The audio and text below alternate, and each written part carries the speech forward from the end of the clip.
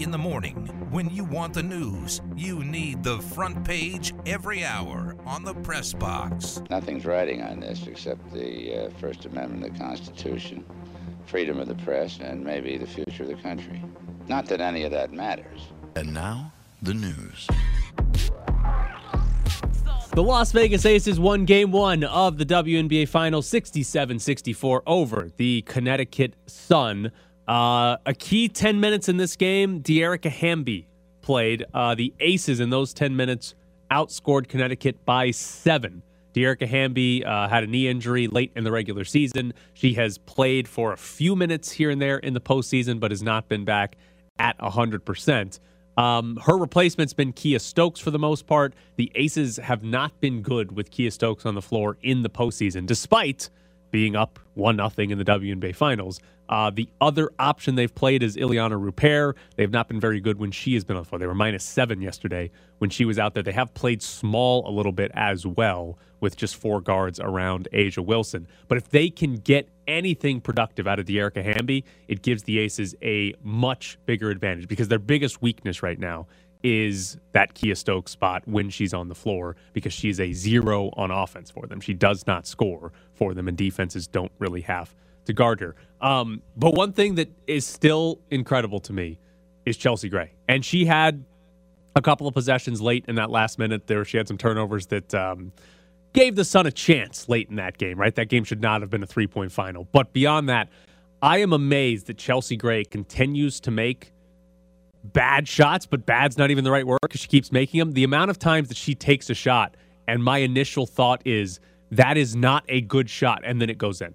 It happens all of the time, and she has done it game after game. I am astounded how she keeps doing this. She has been phenomenal. A'ja Wilson's the MVP of the team. A'ja Wilson's probably going to end up winning Finals MVP because I assume she's still going to be leading scorer of this team. But Chelsea Gray making shots out of essentially nothing is a massive reason why the Aces are 2 wins away from winning the WNBA title.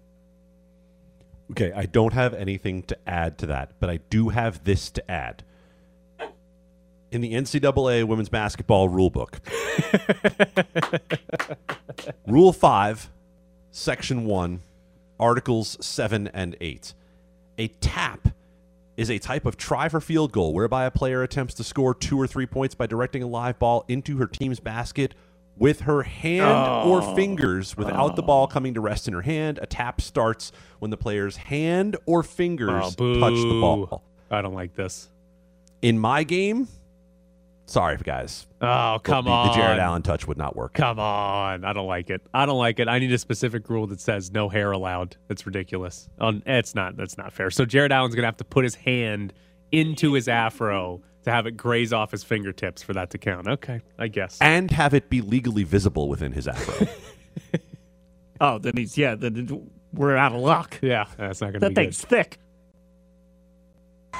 Chelsea brings it up around the right flank to the top of the key. Gets a pick from A'ja. A'ja slips. Chelsea elects to go instead to Jackie Young on the right wing. Back over in the corner to Rupert. Inside to A'ja. Draws a double team. Now a triple team. A'ja working inside with a rolling left hand hook. Kissing off the glass. The bank is open on a Sunday. And the MVP scores again. She now has 11, and it's 24-13. Nebraska fired Scott Frost yesterday. Nebraska lost to Georgia Southern on Saturday. In what is one of the most incredible stats, Nebraska was 5-22 in one-score games under Scott Frost, including 0-10 in the last 2 seasons. Like, Adam, you and I talk a lot about like one-score games and the idea that they even out, right? You're not usually going to be good or bad in one-score games. That is unbelievably impressive. Nebraska was not a program under Scott Frost that got blown out very often. But they still did not win very often. But they found a way to lose every single game they played in the end. And it's one of the most incredible stats because you could go through the Scott Frost era and be like, all right, we were one play away in every single game from playing for like the Big Ten title or something like that. But instead, he's fired and collecting $15 million as a buyout. So, Tyler, which group of fans do you think is clinging to the notion of a legacy that will never be rebuilt harder? UNLV basketball or Nebraska football? Nebraska's still selling out their football games, right? Like, they still have a massive crowd coming to watch those. The Thomas and Mack is pretty empty on most occasions. So I feel like most UNLV fans have kind of given up on the idea that that could come back, whereas Nebraska fans still think it could. And I'm sure there are some that still expect it. Whoever ponied up $15 million as a buyout thinks that it should still be happening. So I'll say Nebraska fans are clinging on harder than UNLV fans. Okay, so then my quick question is, what in your life have you ever gone, well, I could wait and it would be half off, but I'm just going to pay double now? That's the level of, all right, bleep it. That's the fun detail on Scott Frost. His buyout, they owe him $15 million. If Nebraska had waited until October 1st to fire him, his buyout would have been cut in half to $7.5 million. There is somebody, I'm assuming booster related. I'm not guessing their athletic director decided we've got to get rid of him now. I'm assuming there's a booster there that was like, I don't care, he's got to go now. Here's our $7.5 extra million that you need to get rid of him now. But have you ever had a decision in your life where you're like, I'll pay double? I'm sure if it was like $40 instead of $20, but not $15 million instead of $7. Like, we talk about these programs getting a ton of money in the power conferences. That's still a lot of money. When you can save $7.5 million by just waiting 3 weeks, it's not like they're not going to save the season. They play Oklahoma this week. The season's not going to be saved because whoever the hell they promoted as interim is going to suddenly be the reason they win a one-score game. By the way, going to be hilarious if Nebraska beats Oklahoma in a one-score game this weekend. Will be one of the funniest things we've seen. I'm out. Adam, does Alabama's 20-19 win over Texas mean very much? Means a lot to Texas. I know you talked before about how we shouldn't talk about Texas as the scrappy underdog, but how long has it been since Texas was relevant, right? Truly relevant. Vince Young, right? Yeah. That was the last time the Texas that really meant anything.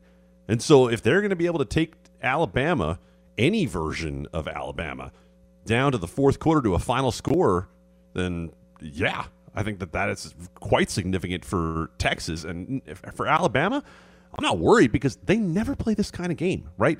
They never go out in non-conference and actually play someone real. So I'm not surprised because we have no idea what they would look like early in the season against a quality opponent. They never play them. I think we're going to look back at the end of the year and that game is not, we're going to view that more as an outlier for Alabama than anything else. Like, I still think this team is going to be right there with Georgia as the top two teams in college football, and I don't think this game means too much. I don't think it's, they only beat Texas by 1.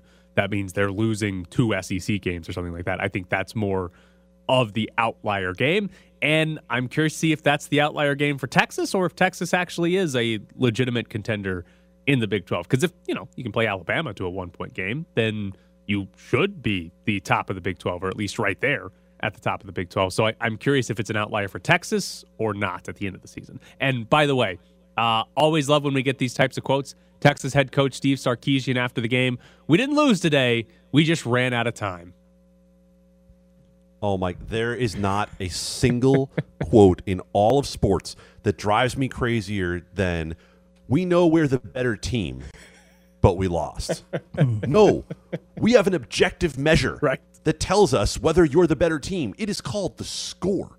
And so don't try to sell me on that one, please. I mean, that sounds like a guy who's every once in a while like, I could have gotten drunk, but the bar closed. Is that you? No, it's Steve Sarkisian. I know. That's crafty wording right there. I give you credit.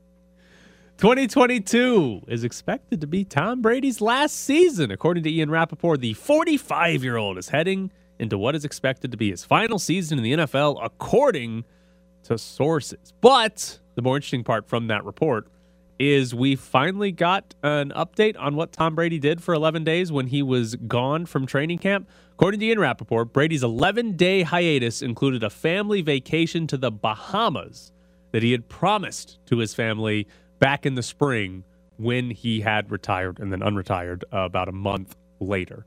I very much enjoy Tom Brady, or the idea at some point Tom Brady saying, okay, I'm going to come back and play for you, Tampa Bay, but I'm going to need 11 days off in training camp. And the Buccaneers saying, that's no problem. Yeah, of course. You don't have to show up for any training camp if you don't want to. 11 days, that's nothing. We won't even text you when you're gone.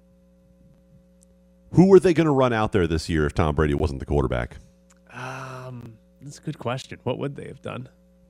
I mean, that's the natural landing spot for Jimmy Garoppolo, right? Yeah. Which is Probably. hilarious in its own right. Yeah. But ultimately, you knew that you weren't turning the reins over to Blaine Gabbert. If someone's got you over the barrel, just admit that they've got you over the barrel.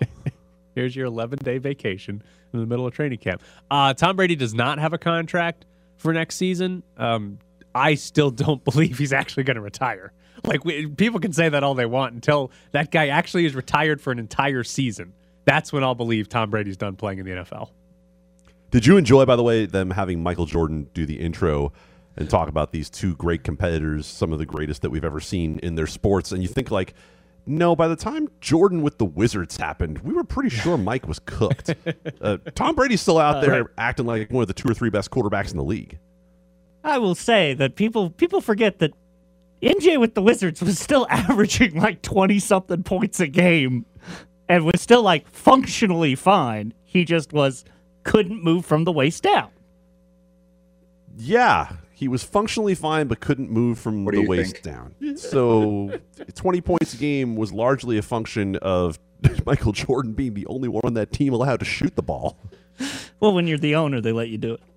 The NBA could add an in-season tournament starting in 2023-2024, according to Shams Charania. It would be a fun little tournament where they would take some regular season games played through November and take the top 8 teams, and then those top 8 would play a single elimination tournament.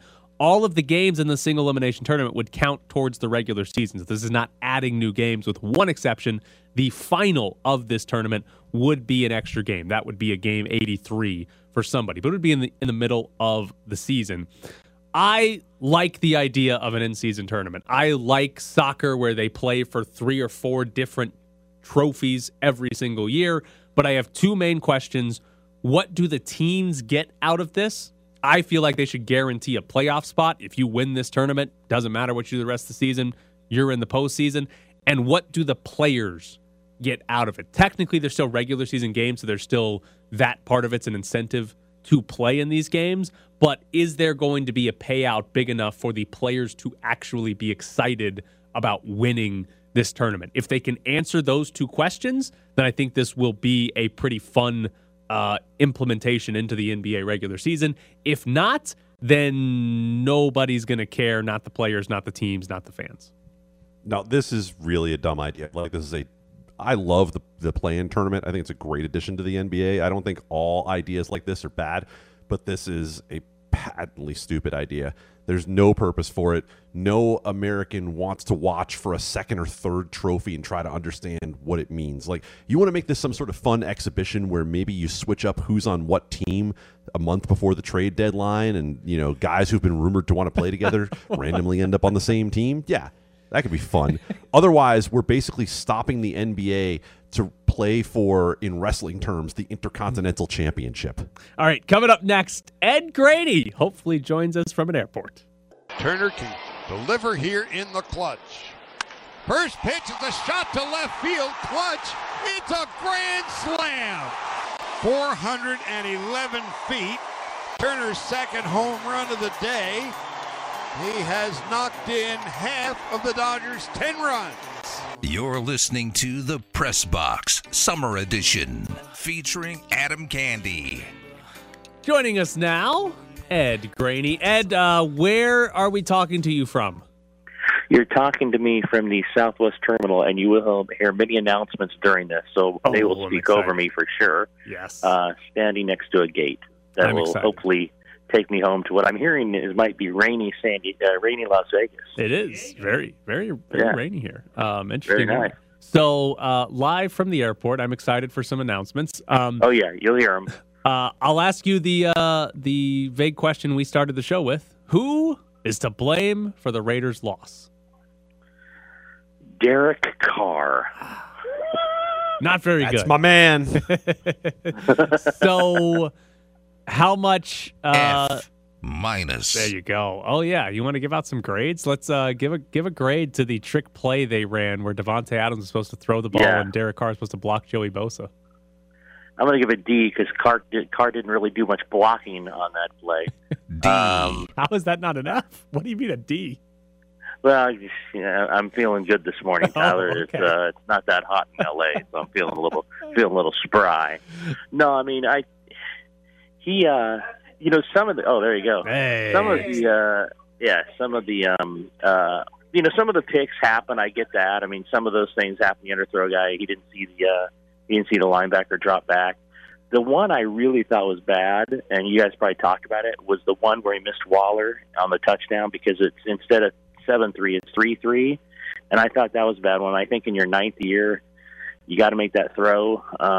You have to. You can't miss that throw. So I thought that was bad. I just thought that he didn't play very well, and the other guy who was quarterback played pretty well, and that had a lot to do with it. And the Raiders' offensive line problems, we beat them into the ground over the entirety of the offseason. So how much of what happened with Derek Carr are you willing to assign to the offensive line? Because for me, I said not a lot, and for Tyler, he said that's part of the problem as well. I thought it was part of the problem. I also thought he held onto the ball a little too much a lot of the time. They were mixing and matching. Here's the thing about Josh McDaniels afterwards. They're mixing and matching 7 guys, and he said because they all earned the right to play. I don't know if that was a good thing. They might have earned it, but if you earn it, you'd hope that there's a settled line that can, play most of the game, but they kept bringing people in and out. So I don't know if that means they were very settled. So I think you have to give some blame to them. I don't think all 6 sacks, are their fault, but they didn't play very well. And once again, we go back to a position group where they just didn't upgrade in the off season. They just didn't do much for it. So first impression, not good, but I agree that Carr had something to do with this. It would have been 5 sacks because Devontae was a sack when they missed the block and Joey Bosa got to Devontae. Incomplete. So on the offensive line, I know Vinny Bassanore from the Review Journal, he wrote about the Raiders. They're still experimenting on the offensive line despite having an entire offseason and preseason to do that. Is this going to be the entire season where they're just rotating through guys and they're just bad the entire time? I mean, I don't know if it's the entire season, but I don't know if they show up against Arizona next week and they're suddenly great, right? They weren't very good last year. They weren't very good yesterday. Hopefully for their sake, some of these guys will take positions to where they don't have to rotate, people in and out. Apologize about the announcement, but they are bordering gate number 8, number 11A. I don't think they're very good. They weren't very good yesterday, and I don't know how much better they can be next week. Ed, most important question, what level status are you on Southwest? A-list. Okay, so you have A-list status, so no matter when they board the flight, you're still going to be able to get yourself a good seat. We're not going to be putting you into like the exit row, the back row of the plane, right? No. I go for, and I got it coming out here. It's dicey, but 50% of the time I can get the exit row with no seat in front. But that is, and by the way, what's the best you've ever done? I once had B6 and got that seat. Oh, that's impressive, Adam. You mean the best I've ever gotten with the number, and I still got that? What's the worst number you've ever had on Southwest and still gotten that beautiful seat that has nobody in front of you?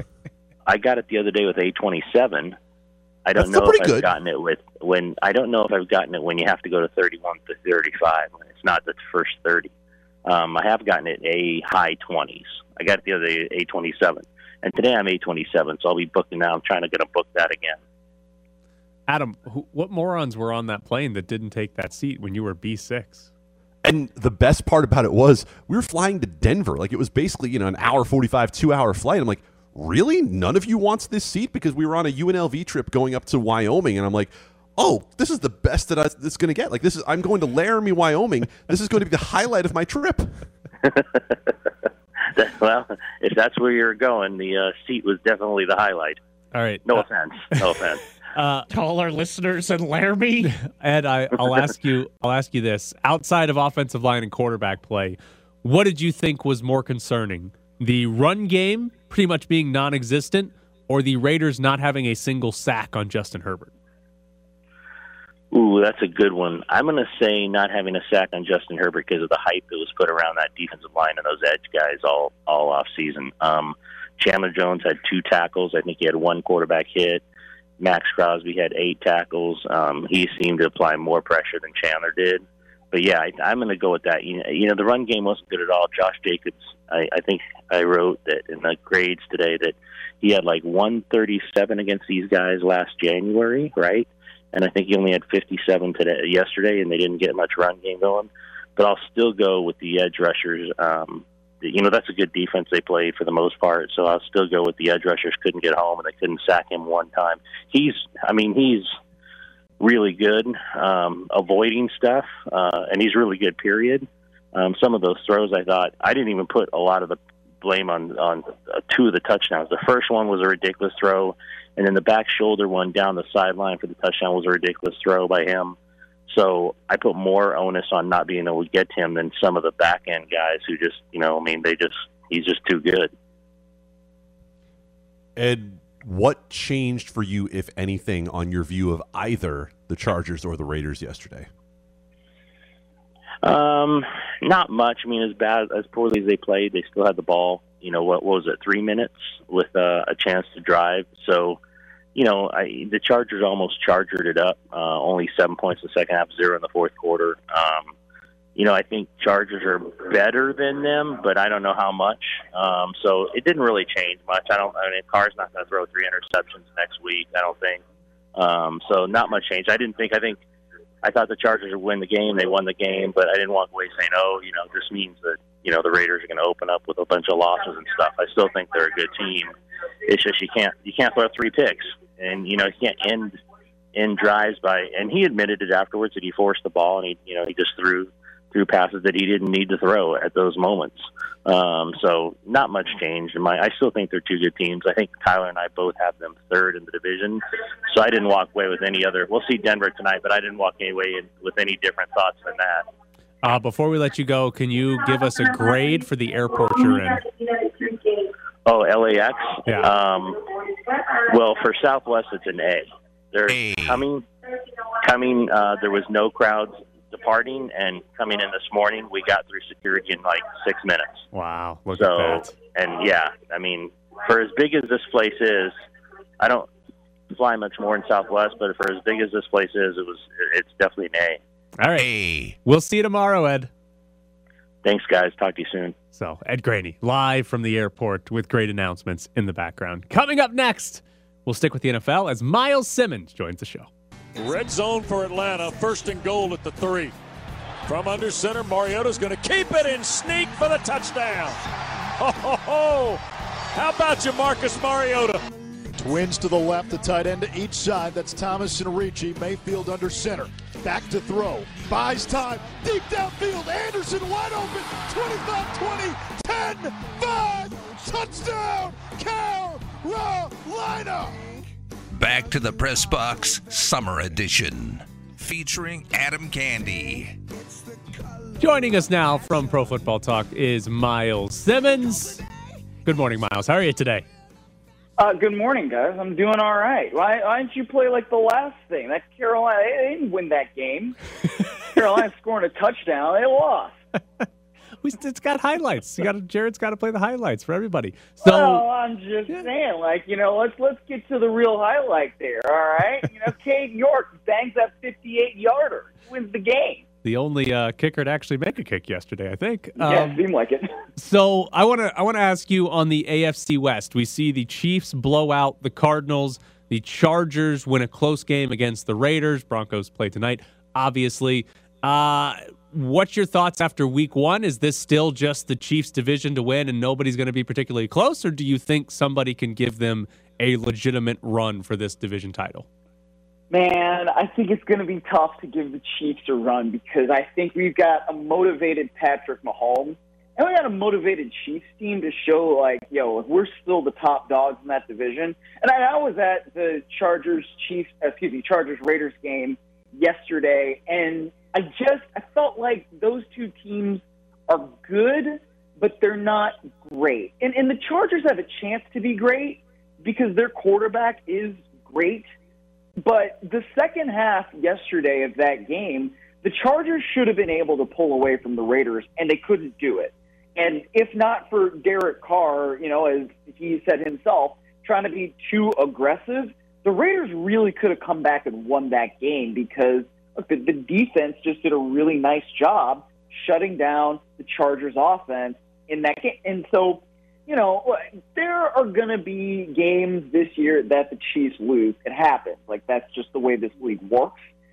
But I just feel like the way they've come in, the way they have revamped that offense, they've still got weapons on defense, guys like Chris Jones. They brought in Justin Reed. I think it's still the Chiefs' division to lose. And Miles, the biggest thing that seemed to happen for the Chiefs yesterday that carried over from last year is that whatever the defense was willing to give Patrick Mahomes, he was perfectly willing to take it. That offense put up 40-plus points, and can you remember a single explosive play? There's no Tyreek Hill over the top running through the defense kind of plays for anybody, and yet they still picked the Cardinals apart. Right, they did.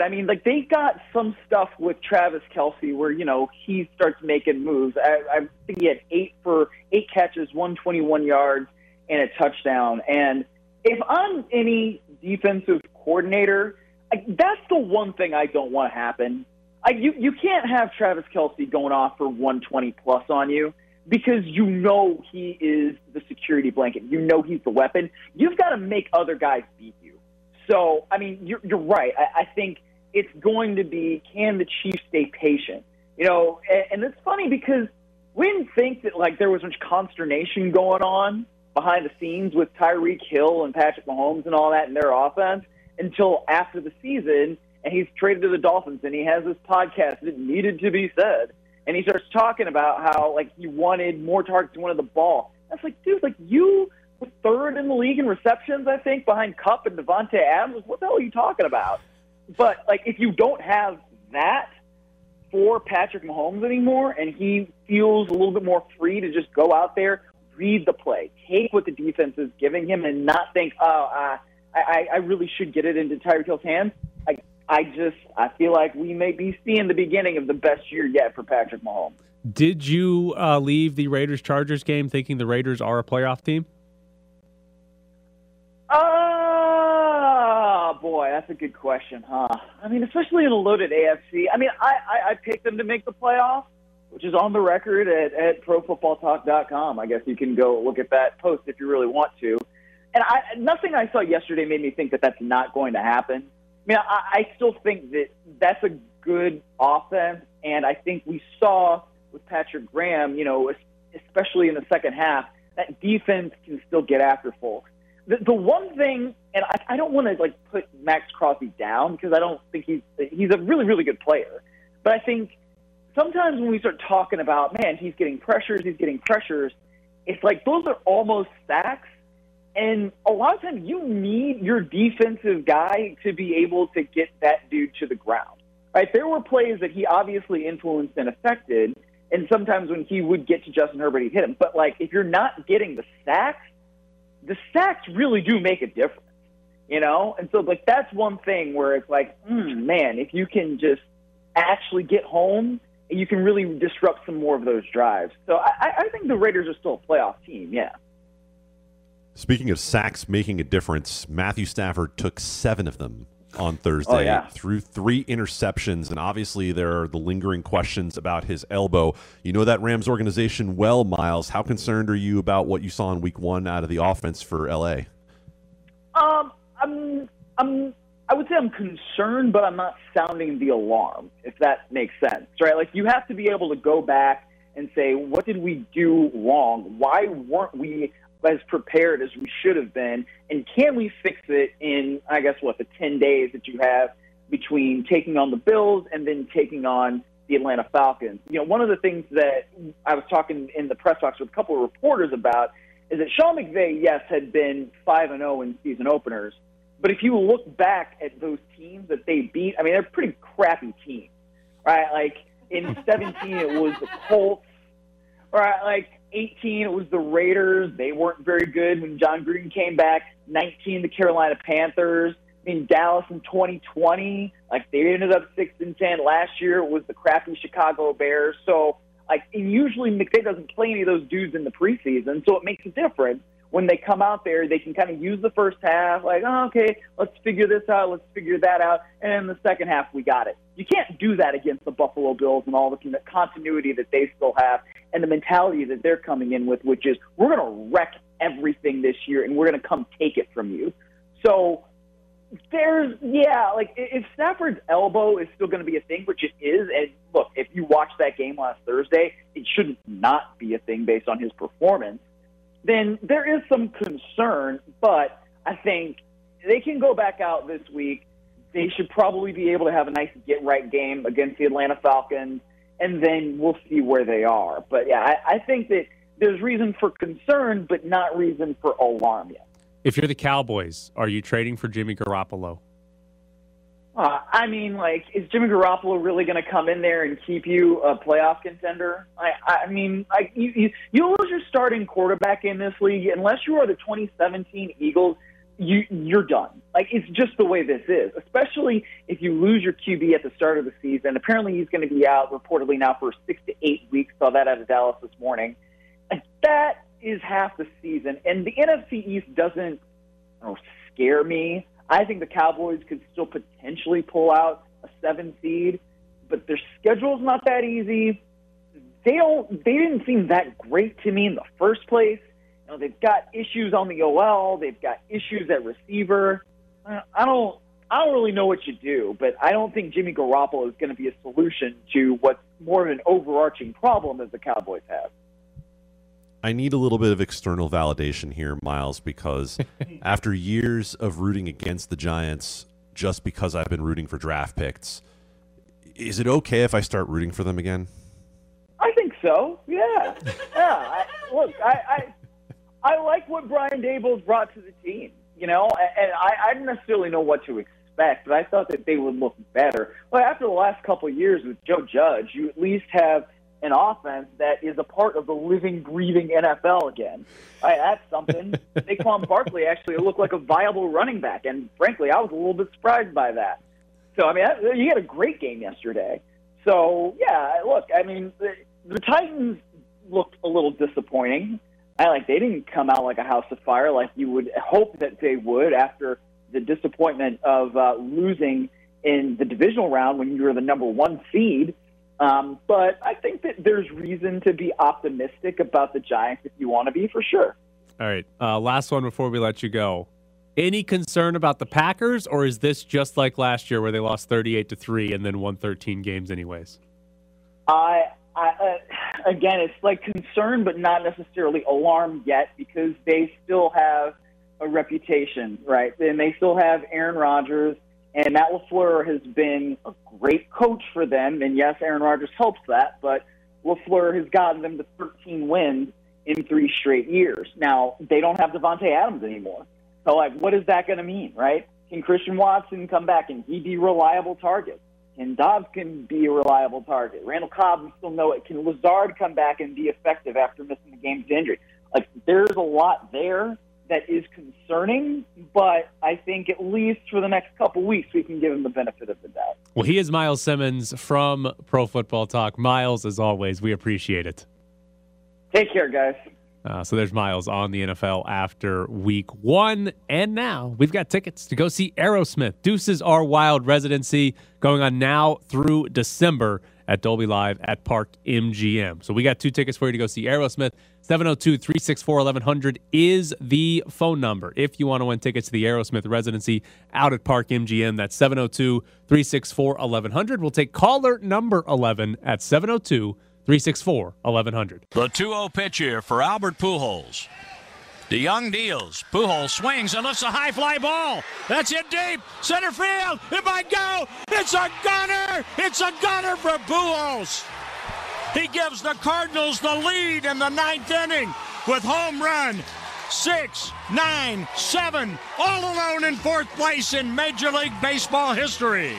All of the sun, none of the fun on the Press Box Summer Edition, featuring Adam Candy.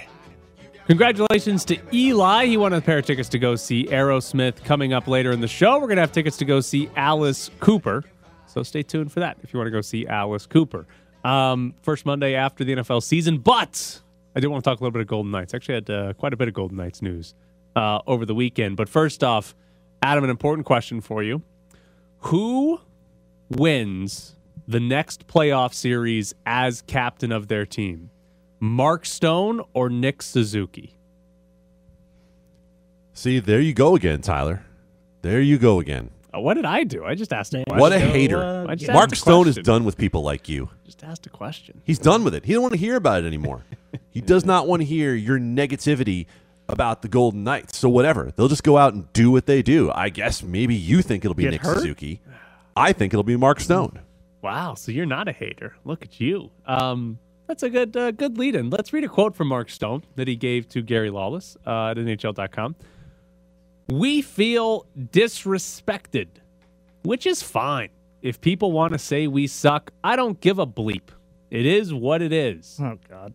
But we have to prove ourselves. We have to prove it to ourselves, to our fans, and to management that we're right there with the contenders. We made some changes, but I still feel like we can compete at the highest level. Mark Stone also said, people can think what they want. He said this while in Canada, by the way. People can think what they want. After spending the summer in Canada, you wouldn't believe how often I was told how bad we were. It's great. I like that. All of a sudden, we're David instead of Goliath. It's all right. I believe in this team. I believe in the guys. I believe in the leadership. It'll be exciting to have a full training camp with the coaching staff. I still love the grit on the team, the passion of the team. People can think what they want. The only telling part of the tale is the performance on the ice. Is Mark Stone Derek Carr? No, he's worse. Yeah, I was going to say, well, his accent's better. Well, at least we know where Mark Stone is from. This is really unbecoming of a captain of a team, right? Like Mark Stone has been a pretty straightforward captain of the Golden Knights, right? Like he's a guy where even before the days where they put a C on anybody's chest, as soon as he got here, we looked at it and said, yeah, just give it to Mark Stone already. He's a guy who leads them on the ice. He's the guy who seems to be their emotional leader, et cetera, et cetera. But here's the problem with this whole analogy of everyone thinks we suck and now we're David instead of Goliath. No, you were never Goliath. Like, that's the problem. The problem is everyone expected you to be Goliath, and you keep flaming out. So if you want to play that card, then go win something because you haven't won anything. Mark Stone trying to play the chip on the shoulder already is what's fascinating to me. Like they haven't even gotten to training camp yet, right? And who knows when Mark Stone's going to be at training camp, not the Golden Knights, that's for sure. But like they haven't even gotten into the regular season and there's already this, we feel disrespected, there's a chip on our shoulder. And I think my favorite thing that athletes do is they talk about anything that gives them a chip on their shoulder and then in the same breath try to say it doesn't matter. When clearly it does. Mark Stone gave like 2 paragraphs worth of quotes about why it matters and then was like, it is what it is. We don't care. When they clearly do care. But it's just interesting to me that Mark Stone's already playing that because I feel like it's too early and they're probably going to need that at some point during the season because they actually, I'll tell them right now, they probably aren't going to be very good this year. Like, they probably aren't going to be a legitimate contender, like he says. They've got to prove that they can be right there with the contenders. They're probably not going to be that good. This roster is probably not going to be one of the top 4 or 5 in the league. They're going to be worse than that, and therefore people are probably going to be proven right about what the Golden Knights are. Well, but no, more importantly, nobody wants to hear it from the Vegas Golden Knights. Nobody wants to hear it from a franchise that was in the Stanley Cup final in their first year, P.S., before Mark Stone got here. Because, look, I think Mark Stone has been an exceptional player for the Golden Knights when healthy. That being said, to come out and sound this tone with a franchise that everybody already thinks looks at itself as having hit a home run when it was born on third base, stop. Just stop. Nobody buys it. It's disingenuous. How many people do you think actually came up to him in Canada and said, you suck? I don't have the balls to go up to Mark Stone and tell him he sucks. Right? I sit behind a microphone and tell him he's disingenuous. Like he said, after spending the summer in Canada, you wouldn't believe how often I was told how bad we were. I don't believe that. Also, Canadians, known for being very polite. Well, I once had a Canadian roommate who apologized to a pole he walked into. Are they mean about hockey, though? I feel like that might be the outlier for them. They might be like, yeah, we actually are mud mean. Rooms. Yeah, we actually are mean about the hockey here. But I just can't imagine people going up to Mark Stone and be like, hey, Vegas Golden Knights, you guys suck. Like maybe it was one person, but and is that all it takes for Mark Stone to be like, wow, the whole world's against us now. It's us against the world because one random Canadian said that. It is a fascinating stance for Mark Stone to take. And is there any intrigue in you in the medium in which this was presented? The team employee as a reporter, Gary Lawless on NHL.com? Yes, there is. It's not the main story, but the fact that Gary Lawless, the team insider, put this out says to me that, maybe Mark Stone's not happy with everything within that organization, right? This was not an off-season to remember for the Vegas Golden Knights. And, of course, when you acquire Jack Eichel mid-season, then you probably aren't going to have an off-season to remember. But it's been an off-season to forget, especially when you take Max Pacioretty away from the team. And by the way, now that Nick Suzuki today has been named the captain of the Montreal Canadiens, we always talk about, you can't grade trades when they happen. You have to wait till later. Is it later enough? I think so. Jared, are you ready for a grade real quick here? All right. Golden Knights trading with the Montreal Canadiens, F. F. There you go. Fail. Failure. But you still, Adam, you still think it's Mark Stone winning a next postseason series as captain before Nick Suzuki? Yes, I do. The Golden Knights are going to make the playoffs this year. Okay. Look, you're so optimistic. Mark Stone's going to love you.